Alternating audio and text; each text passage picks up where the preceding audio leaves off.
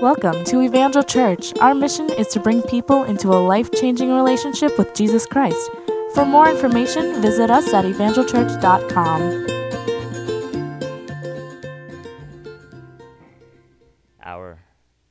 Our Father. God, how can I honestly pray our Father when I've never had a father? Lord, you know my story. My father was taken from me when I was only 2 weeks old. I'm married now, God. Everything I thought I needed a father for has passed. I taught myself how to change the oil on my first car. But I'm not even upset anymore. But God, I need you.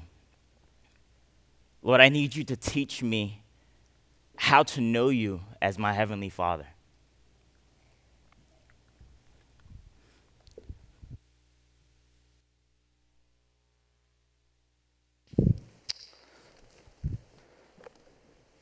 We need to learn, church, what it means to see God as our Heavenly Father. Our Father who's in heaven, who's high and lifted up, because I want to tell you this world has given us a different image. And there are people that are walking through this life, and we may think that we understand what it means to pray. You may think that because you have recited or memorized Our Father in heaven and said it thousands of times, that therefore you know what it means. I want to tell you something today. Those words, Our Father who is in heaven, hallowed be your name or thy name, that will be repeated literally millions of times today. And so many, the words are cold. They don't even understand what they mean anymore. And I'm so thankful that we have a God who loved us so much that he sent his son not just to die on a cross for us, but to teach us how to live our lives differently today. He did not come just to secure our eternal future. He came to give us a different life and a changed life today. And because of that, he instructed on what it meant to live in his kingdom, under his rule and under his reign. And as Jesus was addressing his followers, he taught them this. This is how you pray. And so as we start a brand new year, a fresh year in 2016, I want us to learn together from the Lord how we are called to pray as his followers. Because we may think that we know it just because we know the words. But I'm praying that what we know here would soon translate here. Come on, someone. And God would do something deep in our hearts and lives. He began it this morning. And I believe he's going to lead us forward from here. So if you have your Bibles, would you open with me to Matthew's Gospel, chapter 6. We're going to be in Matthew chapter 6.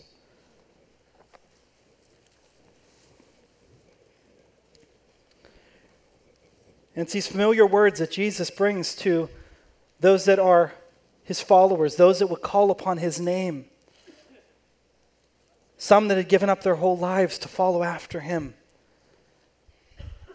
And Jesus begins to instruct them on how to pray and how not to pray, and how they should live and how they shouldn't live. And this prayer is so much more than a series of words. It is actually a model for how the followers of Jesus are meant to pray, and how we are meant to prioritize our lives as a response to God's love. So we're going to take a journey here through this prayer over the next 5 weeks. And each week we're going to focus in on one portion of that prayer and really understand how we can live it out and how that can change the way that we live our lives today, tomorrow, and in the future. And so let's look together at Matthew chapter 6, and we're going to start in verse 9. And Jesus said this, "Pray then in this way, Our Father who is in heaven, hallowed be your name." You don't have to get too far into this prayer to begin to realize that we don't necessarily, as a culture and as a world, have a clear picture of what we mean and what God means whenever we say these very words. Our Father who is in heaven. You don't have to go 2 words into this prayer and already miss the boat. Our Father who is in heaven. To understand what it means to have a father, Paul got up here and he shared with you. And that wasn't a skit or just someone getting up and acting and rehearsing some lines. You know what Paul came and did today before you, church? He came and he opened up his life. Paul, who's been a part of leading our young adults ministry, I've had the joy of walking with him for some years as God's been growing in his life, and that's a part of Paul's story.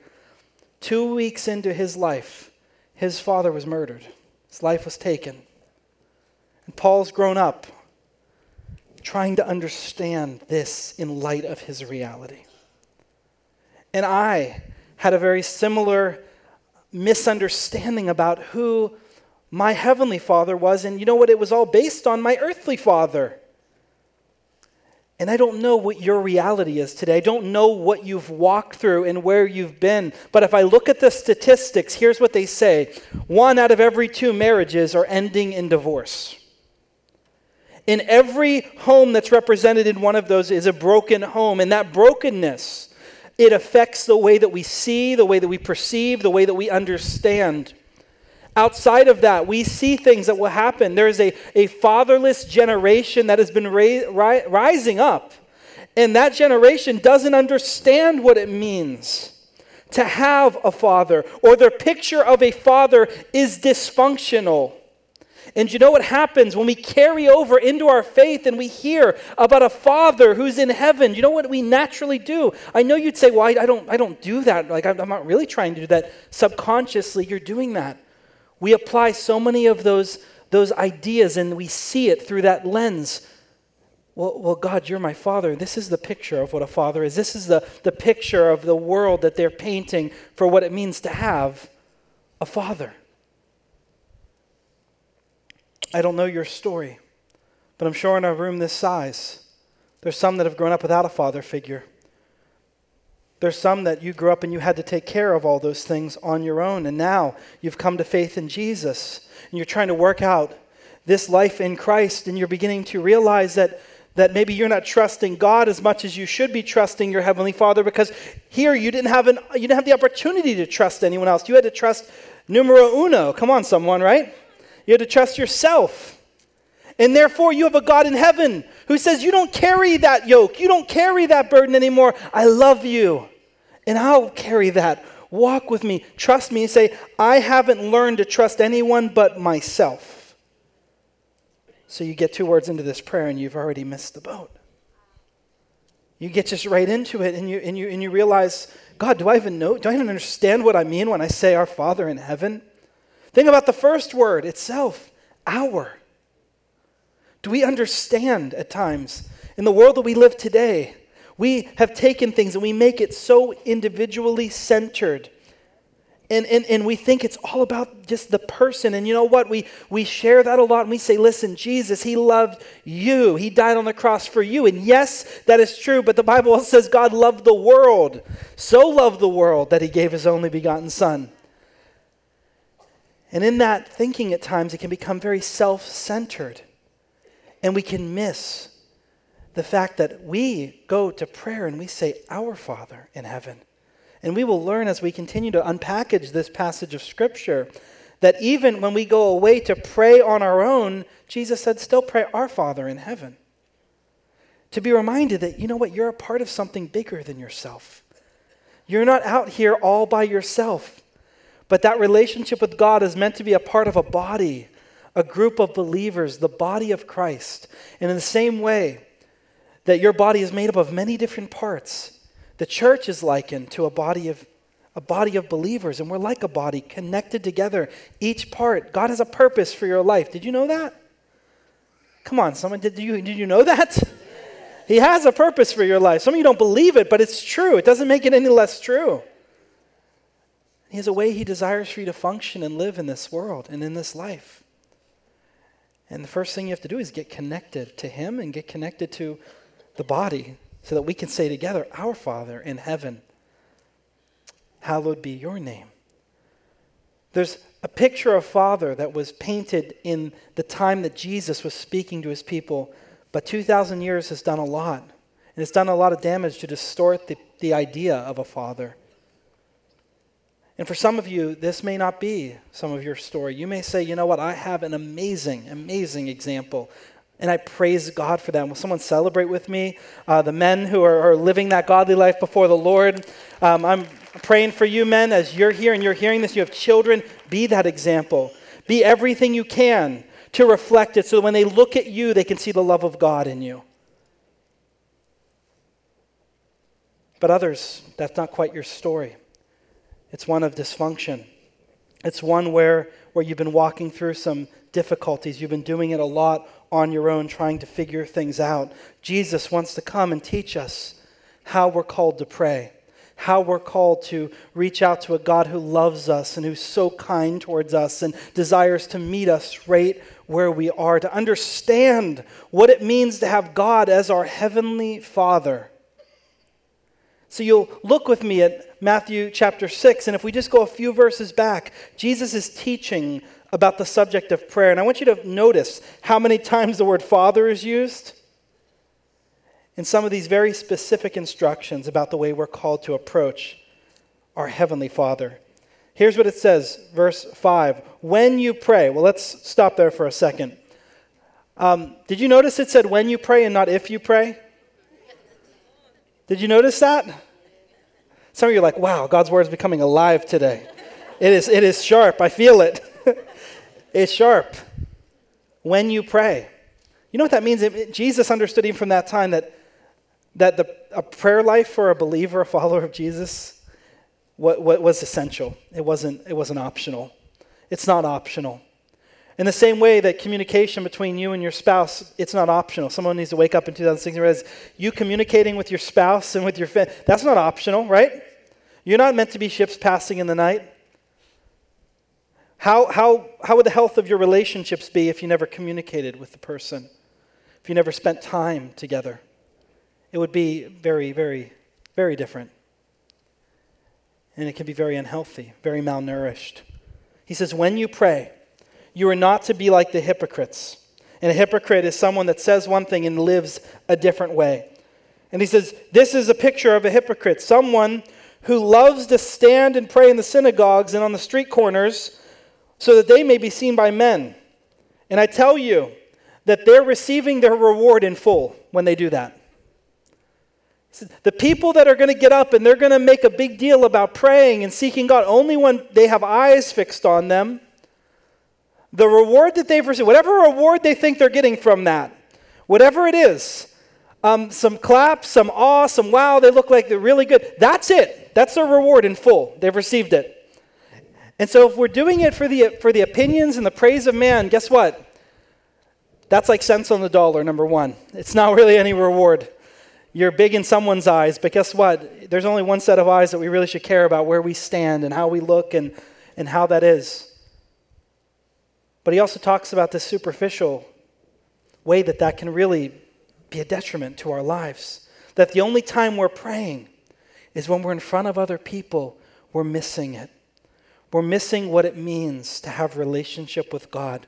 Jesus did not die so that you could come to a building once a week and sing and pray and worship and then leave and go on living your life and then come back. And if that is what we needed, then guess what? The temple system, the offering system of the Old Testament could have worked just fine. We would not need someone to come and die for our sins. And if we could just come together, try to get right with God, leave again. That's an old way of thinking. Jesus came, and when he died on the cross, something powerful happened. It says there's a veil that is in the temple that separates the outer courts from the inner and then to the Holy of Holies. And it was a place, it was thick. And it was a place that only a high priest could go once a year, and he could never go there without an offering, without blood, without a way of making atonement for the sins of people. He could only go there once because the presence of God was there, so powerful that there are stories about high priests that fell dead in the presence of God because it was so overwhelming or their heart wasn't right. Like, that's the picture, okay? Coming that sounds scary. I don't know. If you thought today that if you walked in here, hey, something wasn't right, you might fall dead before forever rain is done, before that first song is over, that could cause some anxiety. And there they are standing. And when Jesus died on the cross, it says the veil was torn in two. And you know what that symbolized and showed? That the presence of God would not be confined inside of a physical building anymore. That just as Jesus promised, and just as God's word declared centuries earlier, that his Spirit would now fill our hearts and our lives. And we would be changed. We would be different. We would become those that would stand in the presence of God, would dwell among us. Wherever we go, if we would go out in the front lawn right now, or if we go to a fire hall, or if we go stand in the, guess what? The presence of God is with us, in us, working through us. That's something that we know, that when we leave here, the Lord is with us. And therefore, that relationship should be continuing. That prayer time should be continuing to happen. It should be something that you put at the very top of your priority list in 2016. We spend so much time worrying about how we're going to get our lives better and work all these things out. We have all the resolutions, all the goals, all the things that we're wanting to do. But where does prayer fall in that list for you? Because I want to tell you something, just as Pastor Marsha alluded to in our announcement time, that the more time we spend praying, the less time we need to be worrying about all the things we are praying about. And before long, you will start to find out that you're not praying to get stuff, you're just praying to pray, and you're getting into that right relationship with God. So he says, when you pray, don't go out and stand on the street corner and do it in front of people, and only do it whenever people can see you. But instead, when you're praying, you go into your inner room. Close the door, and your Father who is in secret, and your Father who sees what is done in secret, he's going to reward you. God calls us to those private places of prayer, to set aside time to pray and seek him. In this inner room, some would call it a prayer closet, but because of the movie that you're going to see on Saturday, it has a different name there, and it's called the War Room in that movie. So sorry, I give you a spoiler alert there. It won't ruin the movie. The movie's about prayer and about how prayer changes lives. And it talks about how to pray and how we should pray. So the war room is likened to a prayer closet. And that prayer closet is a place where that person can go and just get away from everything else and press into God and seek him and come into just deeper relationship. And it shows the power of just getting away and seeking God. I felt that for myself. When I was in college, our apartment in our college had this huge closet, bigger than what we would have needed. So we put our clothes on the top, and I stuck a beanbag and a lamp, and my roommate and I, we made that into just an area that we would pray. We would have a journal there, a Bible there, and we would just be able to spend time with the Lord. I mean, I love that. And when I watch the movie, I'm laughing with my wife because I don't have a house like the house in that movie, if anyone's seen it. They're cleaning out. They have 5 closets in their bedroom. I'm like, that's nice. You can make one of them a prayer closet. One of them can be a pantry for some snacks if you get hungry. Yeah, a washer and dryer, and the other one a balcony. I was like, okay, they should have maybe made something a little more practical for us. I'm looking at our little linen closet that's 3 feet by 2 feet, and I'm like, Mandy, maybe we could both get in there somehow. And that's my life, right? Getting away, setting time aside. So even if you had the space, and some of you might have the space, how often is that space occupied? Let's be real. How many of you, your prayer life is really nothing more than things you're rattling off before you go into meetings, while you're sitting in the drive-thru at McDonald's, while you're standing in line at Starbucks, and your prayer is like, Lord, don't let any of these calories affect me right now. Or help me get through this, or just crying out these desperate prayers to God. And then you're saying, I'm living up to God's word. Pray without ceasing. That's me praying without ceasing. No. I read this and I think this idea. I think, Jesus, you didn't live in Jersey when you told everyone how to. You don't understand Jersey and quick, fast-paced Northeast culture. You don't get it, Lord. Yeah, sure, it's nice when there's sheep out in the field and all these things. It just feels like everything's so easy. I'm just going to go sit by the olive tree. And it's like, wait, that isn't our lives, right? Some of you are working in Manhattan. You're like the pace is like this. You close your eyes to pray, you missed your cab, your train, or you're done, But we need to get away and pray, making it a priority, making it something that is vitally important. Same way that we would realize, man, I got to take time to eat. I got to take time to breathe. I got to take time to make sure I fill my life, my body with fluids and the things that would be needed to sustain me. Do you realize the life-sustaining power of prayer? If we spent a quarter of the time praying that we spend worrying about so many things, do you know how different your life would be? If you spent half the time praying that you're currently worrying about whatever it is you're trying to manage in your own strength, do you know how different your life would be? If you spent all the time you spent worrying, praying, you'd be walking on water out of here. Puddles would be there. You'd be in a different place, I'm telling you. Maybe your feet would get wet, but you'd feel different. You know why? Because each time we trust the Lord, we take the weights and the things that we're carrying and we place them in his hands. Because a father in that culture was one that was meant to be relied upon for everything. Children who were able to be fully reliant upon their Heavenly Father. There was not all these broken images like we see in the world around us today. Whenever I hear the words Father, in the world that we live in today, you can see so many pictures of what that is. It could be, okay, so a father, someone that's not dependable, someone that's too busy doing all their work and tending to all their affairs, doesn't really have time for me, shows up every now and again. Is that what God's like? Is he afar off, distant? I mean, he'll make some time, but not always. I mean, I know that he could just be too busy for me. If I call out to him, I have to call out at the right times, or he may have other things that are occupying him.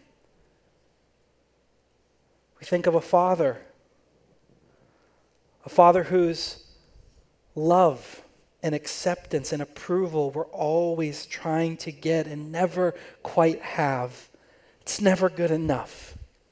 It's never where it needs to be. And we can just sense like, man, God, you're so holy.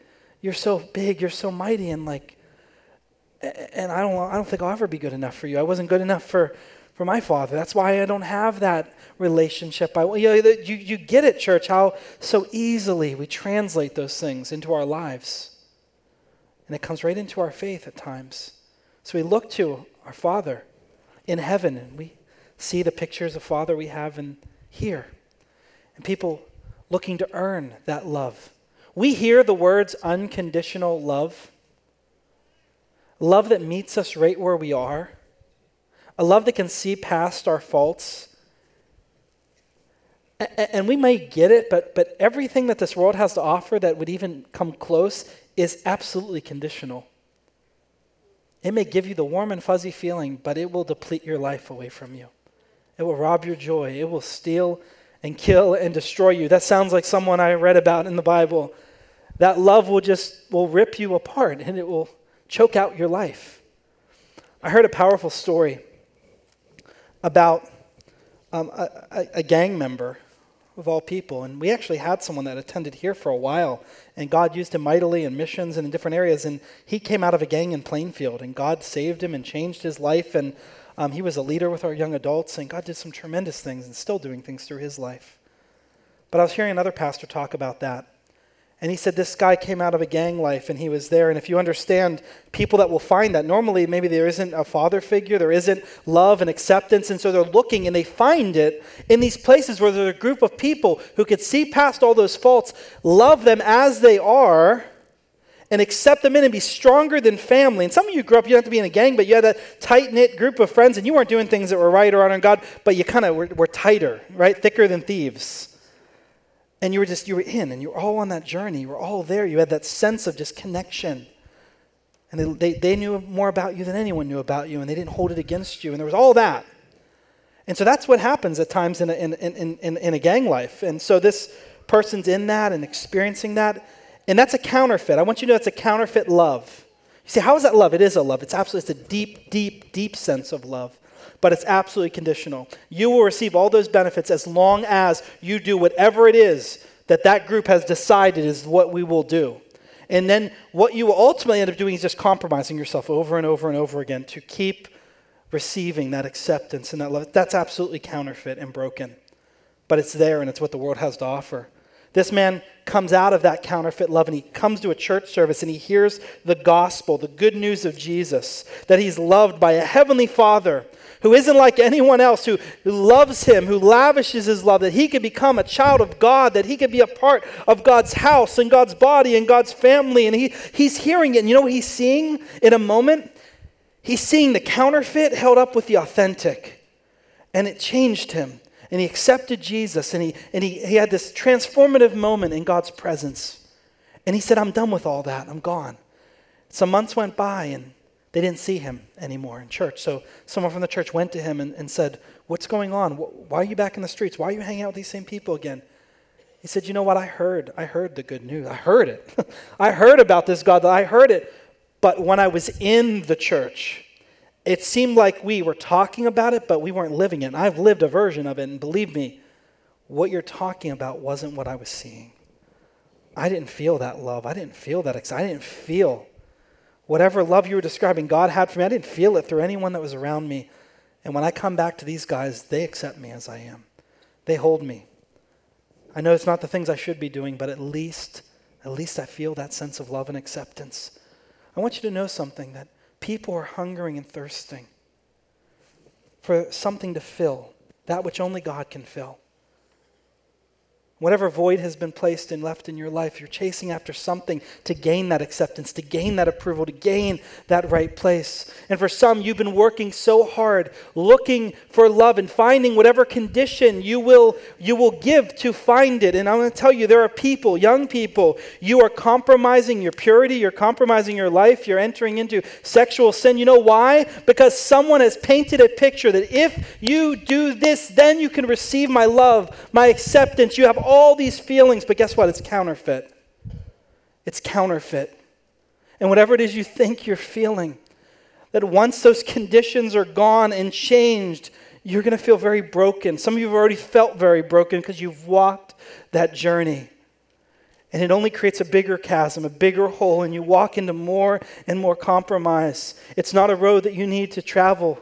And so when you turn and you lift your voice and you say, Our Father in heaven, you look to a Father who you do not have to work to receive His approval or His love. His love is unconditional. You know what that means? It means that He loves you for who you are, as you are. He loved you before you loved Him back. He loved you before you knew Him or knew about His love. He loved you with an unfathomable love, the one you could not even comprehend. He loved you that way. He loved you so much that He sent His Son to die for you. That's not just nice talk. That's the truth and the reality of the gospel that changes us and saves us. He loves you. And that love is not based upon any kind of condition at all. And I realized that. I realized more about what unconditional love is because my daughter was born into the world on St. Patrick's Day, 2014, the day that changed our life. And you know what I realized? That the moment she was born, I did not print out a list and say, okay, as soon as she can go through these 4 or 5 things, then she'll earn my love. I loved her instantly. I love her before she could ever love me back. I love her not because of what she's done, but because of who she is. And I want you to know something today, that is a picture of God's love for you. He doesn't love you because of your loveliness. He doesn't love you because of what you've done or what you haven't done.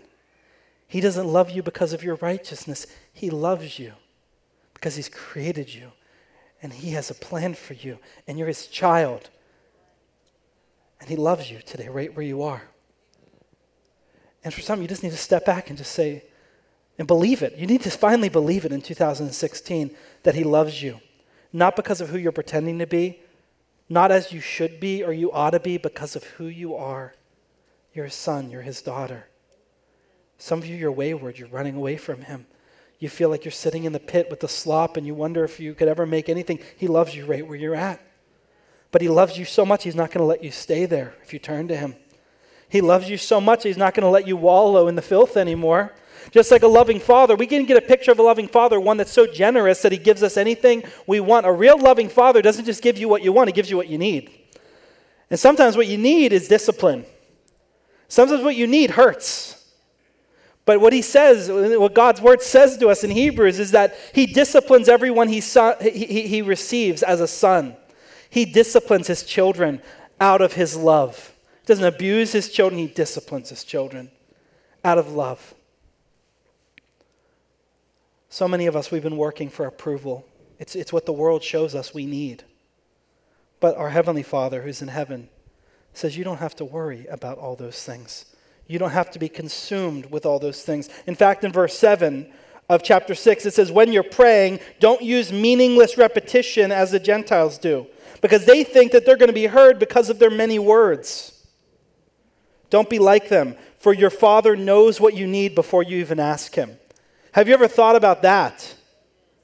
That you have a Father in heaven who knows what you need before you even ask him. How many of you spend time making sure you've remembered every single request and everything there to only go before God and realize truly that your Heavenly Father, he knows what you need before you even come to him? Then why am I spending so much time focusing on all my needs and all my wants and all? That's a very good question. Why are you spending so much time worrying about those things? That isn't what Jesus taught us to do. He didn't say, hey, Daddy in heaven, give me all this stuff. Here's all the things I'm worried about. Jesus didn't give us that kind of prescription for how we approach our Heavenly Father in prayer. It's not a transaction.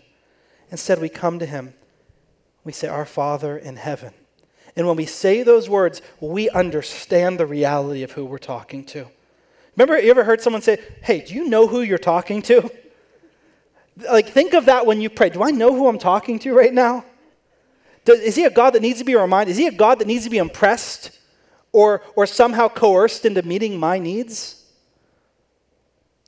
Do I need to talk him into showing up in my life and dealing with the situations? Does he need that? Is he a forgetful God? Some of us, we get an idea that we have a God who is so far off, so disconnected from our lives. A God who is far off and needs convincing. With our eloquence, with our words, with our shouts, with whatever we bring, that we need to convince him to show up. And that's the broken, upside-down picture that many of us have been operating in. Instead, it's quite the opposite. We have a Father, not some distant deity. So many people, there's so many other religions that pray, and they do all these things, and they cry out, and for many, they're just calling out into a void of nothing, hoping that someone will hear and respond. Hoping that there's someone out there that's listening to them. When we have a Father who is near to his children.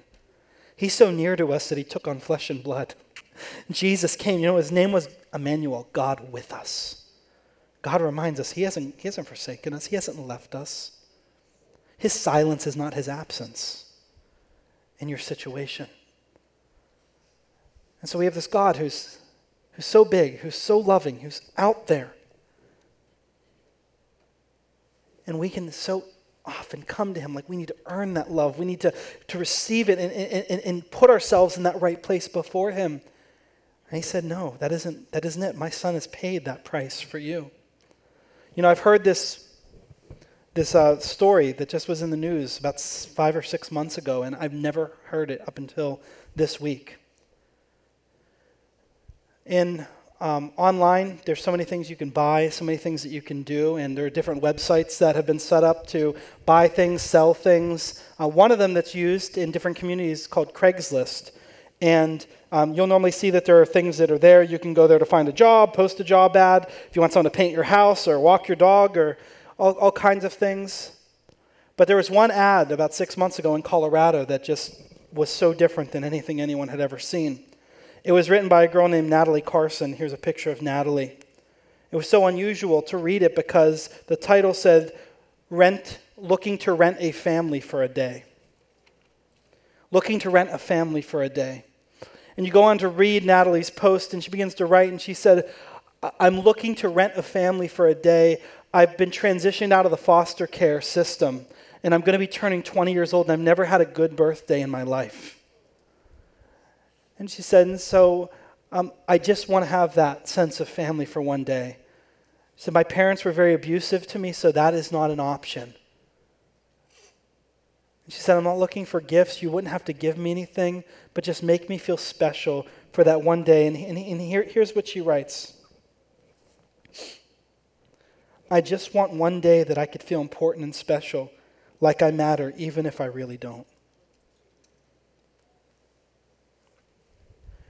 She says, you don't have to give me a gift. In fact, I'll be willing to pay anyone $8 an hour for that day to spend with me. Pretend that you love me and be my family. tell you the overwhelming responses she got. And I'm so glad some of those responses were from the people of God to say, you have a Father that loves you. You have a God that loves you, and we love you, and we're here for you. And people were trying to find her address and send her gifts and inviting her to come and stay with their family for months. And what a picture.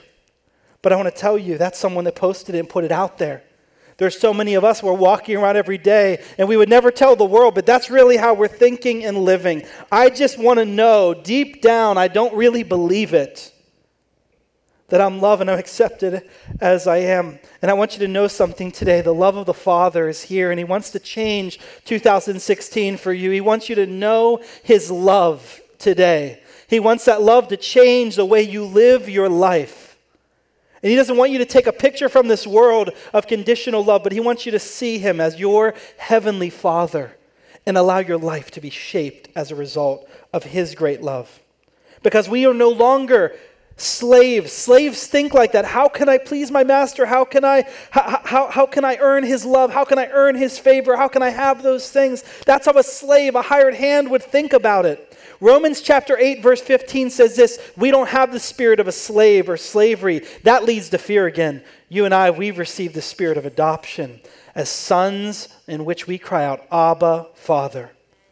Know that you being able to say Abba, Father is calling out to a God who hears you and who loves you, and you're crying out to your heavenly Father. I want to tell you, there are so many things that can happen inside of this sanctuary on a Sunday, and I think that I do pretty well rolling with the punches. A cell phone can go off, a baby can cry. Please don't test me to see where my threshold is for any of this. But I can flow, and I can keep in my train of thought and just continue to be reflecting on how the word will come forward. But I have learned something, and I had to tell my wife, Lily cannot be in the sanctuary. She can't be. On Christmas Eve, she was in the sanctuary. We had a full house, and I'm preaching, and I start hearing, Dad, or just her giggling or her laughing, and I'm just like, what's going on? What's going on, Lily? How are you? Like, I just like, as soon as she cries out, I'm just there. I can't concentrate anymore because I just want to know what's going on. And I just really believe that isn't just me. I believe as you as a parent, you get that, right? Your kid cries out. It's like nothing else. Your kid cries, your kid has a need, like their voice, like it has a place in my mind that I can't quite concentrate when I hear it. And I take that and I think, if I have the capacity in my limited life, like who I am, that I have that capacity to have that kind of love or attention or turning, how much more do you think our Father in heaven feels about us? How much more? We say, Abba, Father, it's like, He's there. He's there. He's right there. Just getting this, church, and I know I'm just drilling it, just getting this will change everything about the way that you pray, about the way that you trust Him, about the way that you let go of things that you've been carrying and trying to do in your own strength and power for all too long. And the second half of this prayer is how we are called to now live as a result of that.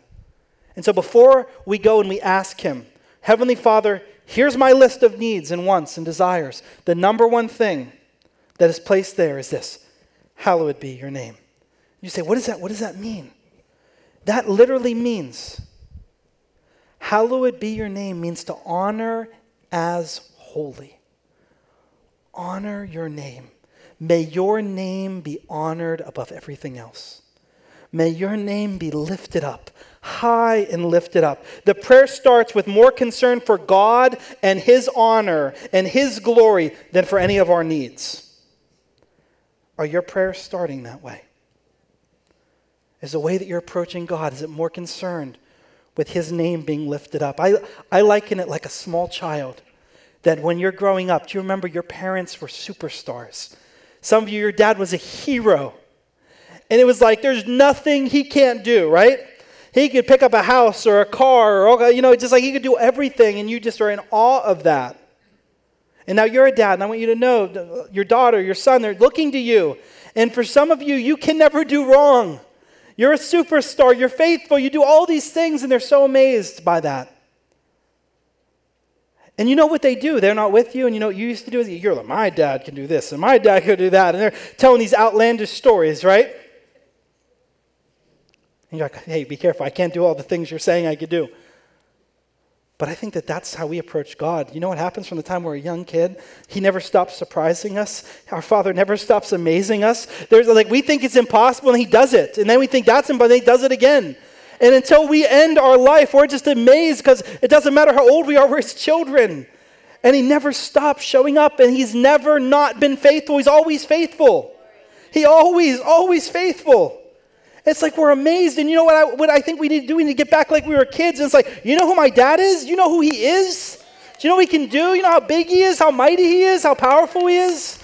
When you're going through situations and people are like you don't get it. I'm not just here because my pastor told me to tell you. You don't get it. Like, my God is a God who answers prayer. He heals the sick. Like, you don't get it. Like, this is who he is. You know what you're doing as you're doing that? You're not just witnessing, you're honoring his name. People talk, God is dead, this and that. Like, it's like, that's dishonor. It's like, no, you're talking about my dad. No, your name's honored, God. High and lifted up. You know, we try to make so many of these things like, hey, God's being removed from this and God's being removed for that. God, you know, our chief concern and the heart behind so much is this: we want to see God's name honored in this land. We want to see God's name lifted up. We don't want to see God's name torn down because we've tasted and seen the goodness of God. And so we pray, our Father in heaven, hallowed be your name. And I want to tell you something today.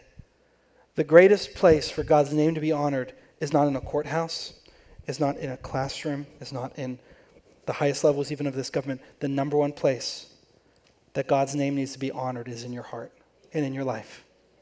Because that will have more power than all those other things. Because that's the place. Do you know why? Because we now bear his name. He's our son, or he's our father. We're his children. I'm his son.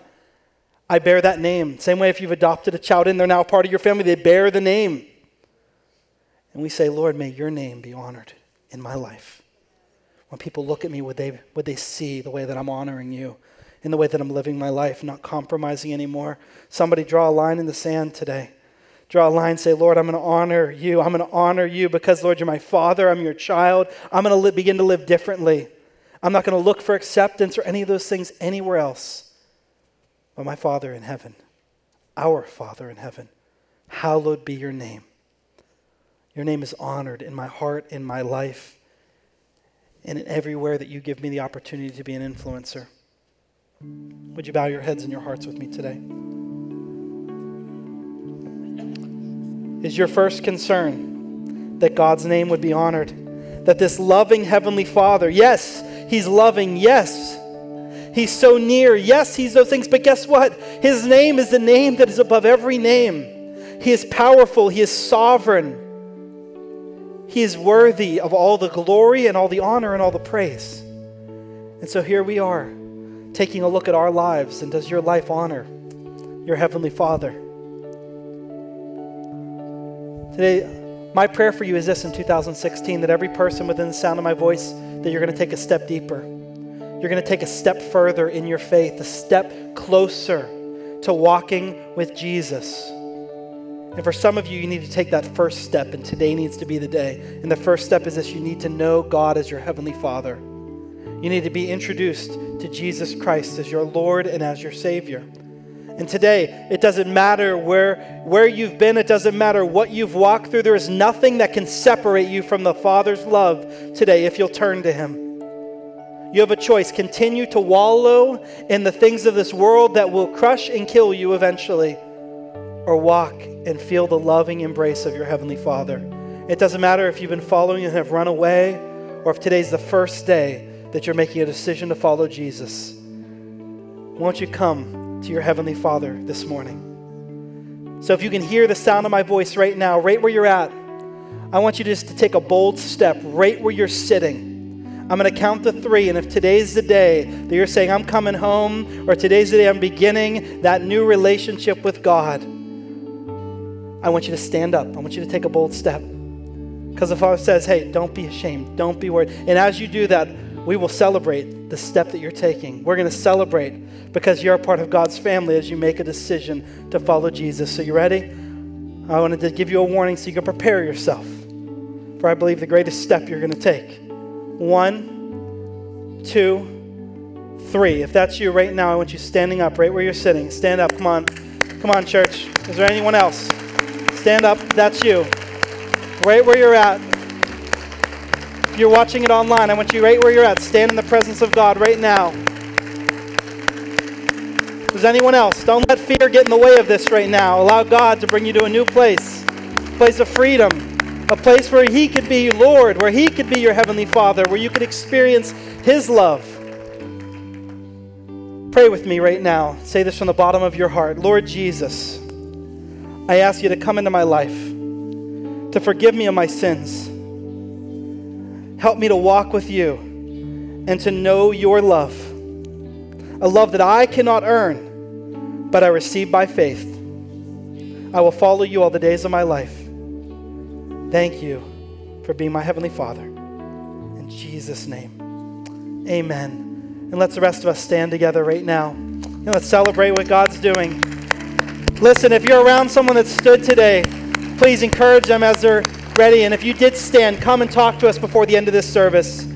Here's what we're going to do in this moment right now. We're actually going to do something different. I'm glad no one has left yet. And I'm sorry, I know that's a little bit later. The Jets won't play for another 20 or 30 minutes, so don't worry.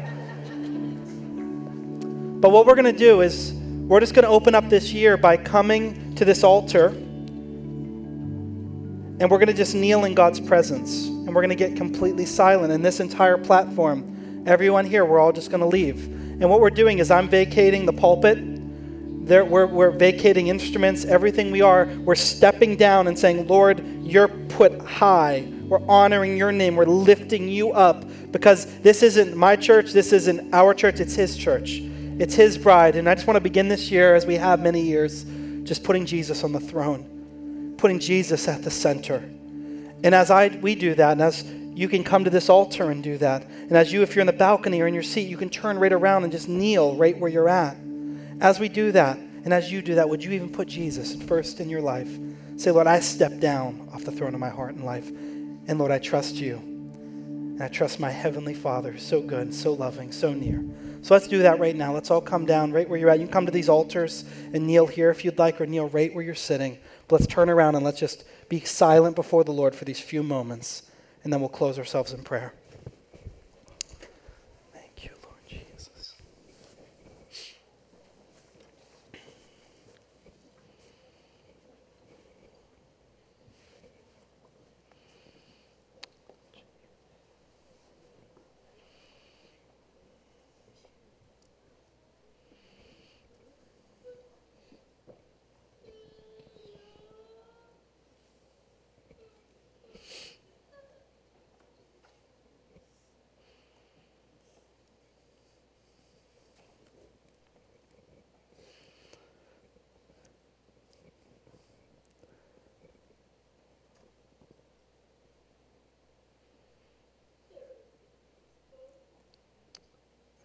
Our Father, who is in heaven, hallowed be your name. Lord, we honor your name as holy in this house today. Lord, we honor you and we lift you up at the beginning of this new year. Lord, there's nowhere else that we want to be, and there's nowhere that we want to go that we're not walking with you. So Jesus, lead this church, we pray. Lead us, Lord God. Lead every heart that will call this house home, Lord God. And we pray to experience your abundant grace, your mercy, your love, and respond to it with everything that we are. Lord Jesus, we come to you. We thank you for making it possible for us to be the children of God, to have the spirit of adoption where fear can be gone and where we can be filled with joy and love, knowing that we trust in a God who hears us, a Father who loves us, and who accepts us as we are, not as we should be. So let our lives be a response to that. Let our lives, Lord God, be that living sacrifice, pleasing to you. In Jesus' name we pray. Amen. Amen. I would encourage you, these last moments, we're going to go just back into worshiping. And right where you're at, you can continue to pray there. You can continue to pray in your seats. God bless you. We're going to have prayer workers present here at the front of each aisle to pray over you. If God's been speaking to you, we want you just to continue to press into what He has for you. God bless you. Happy New Year. And let's continue to learn what it means to pray and to seek God in this way.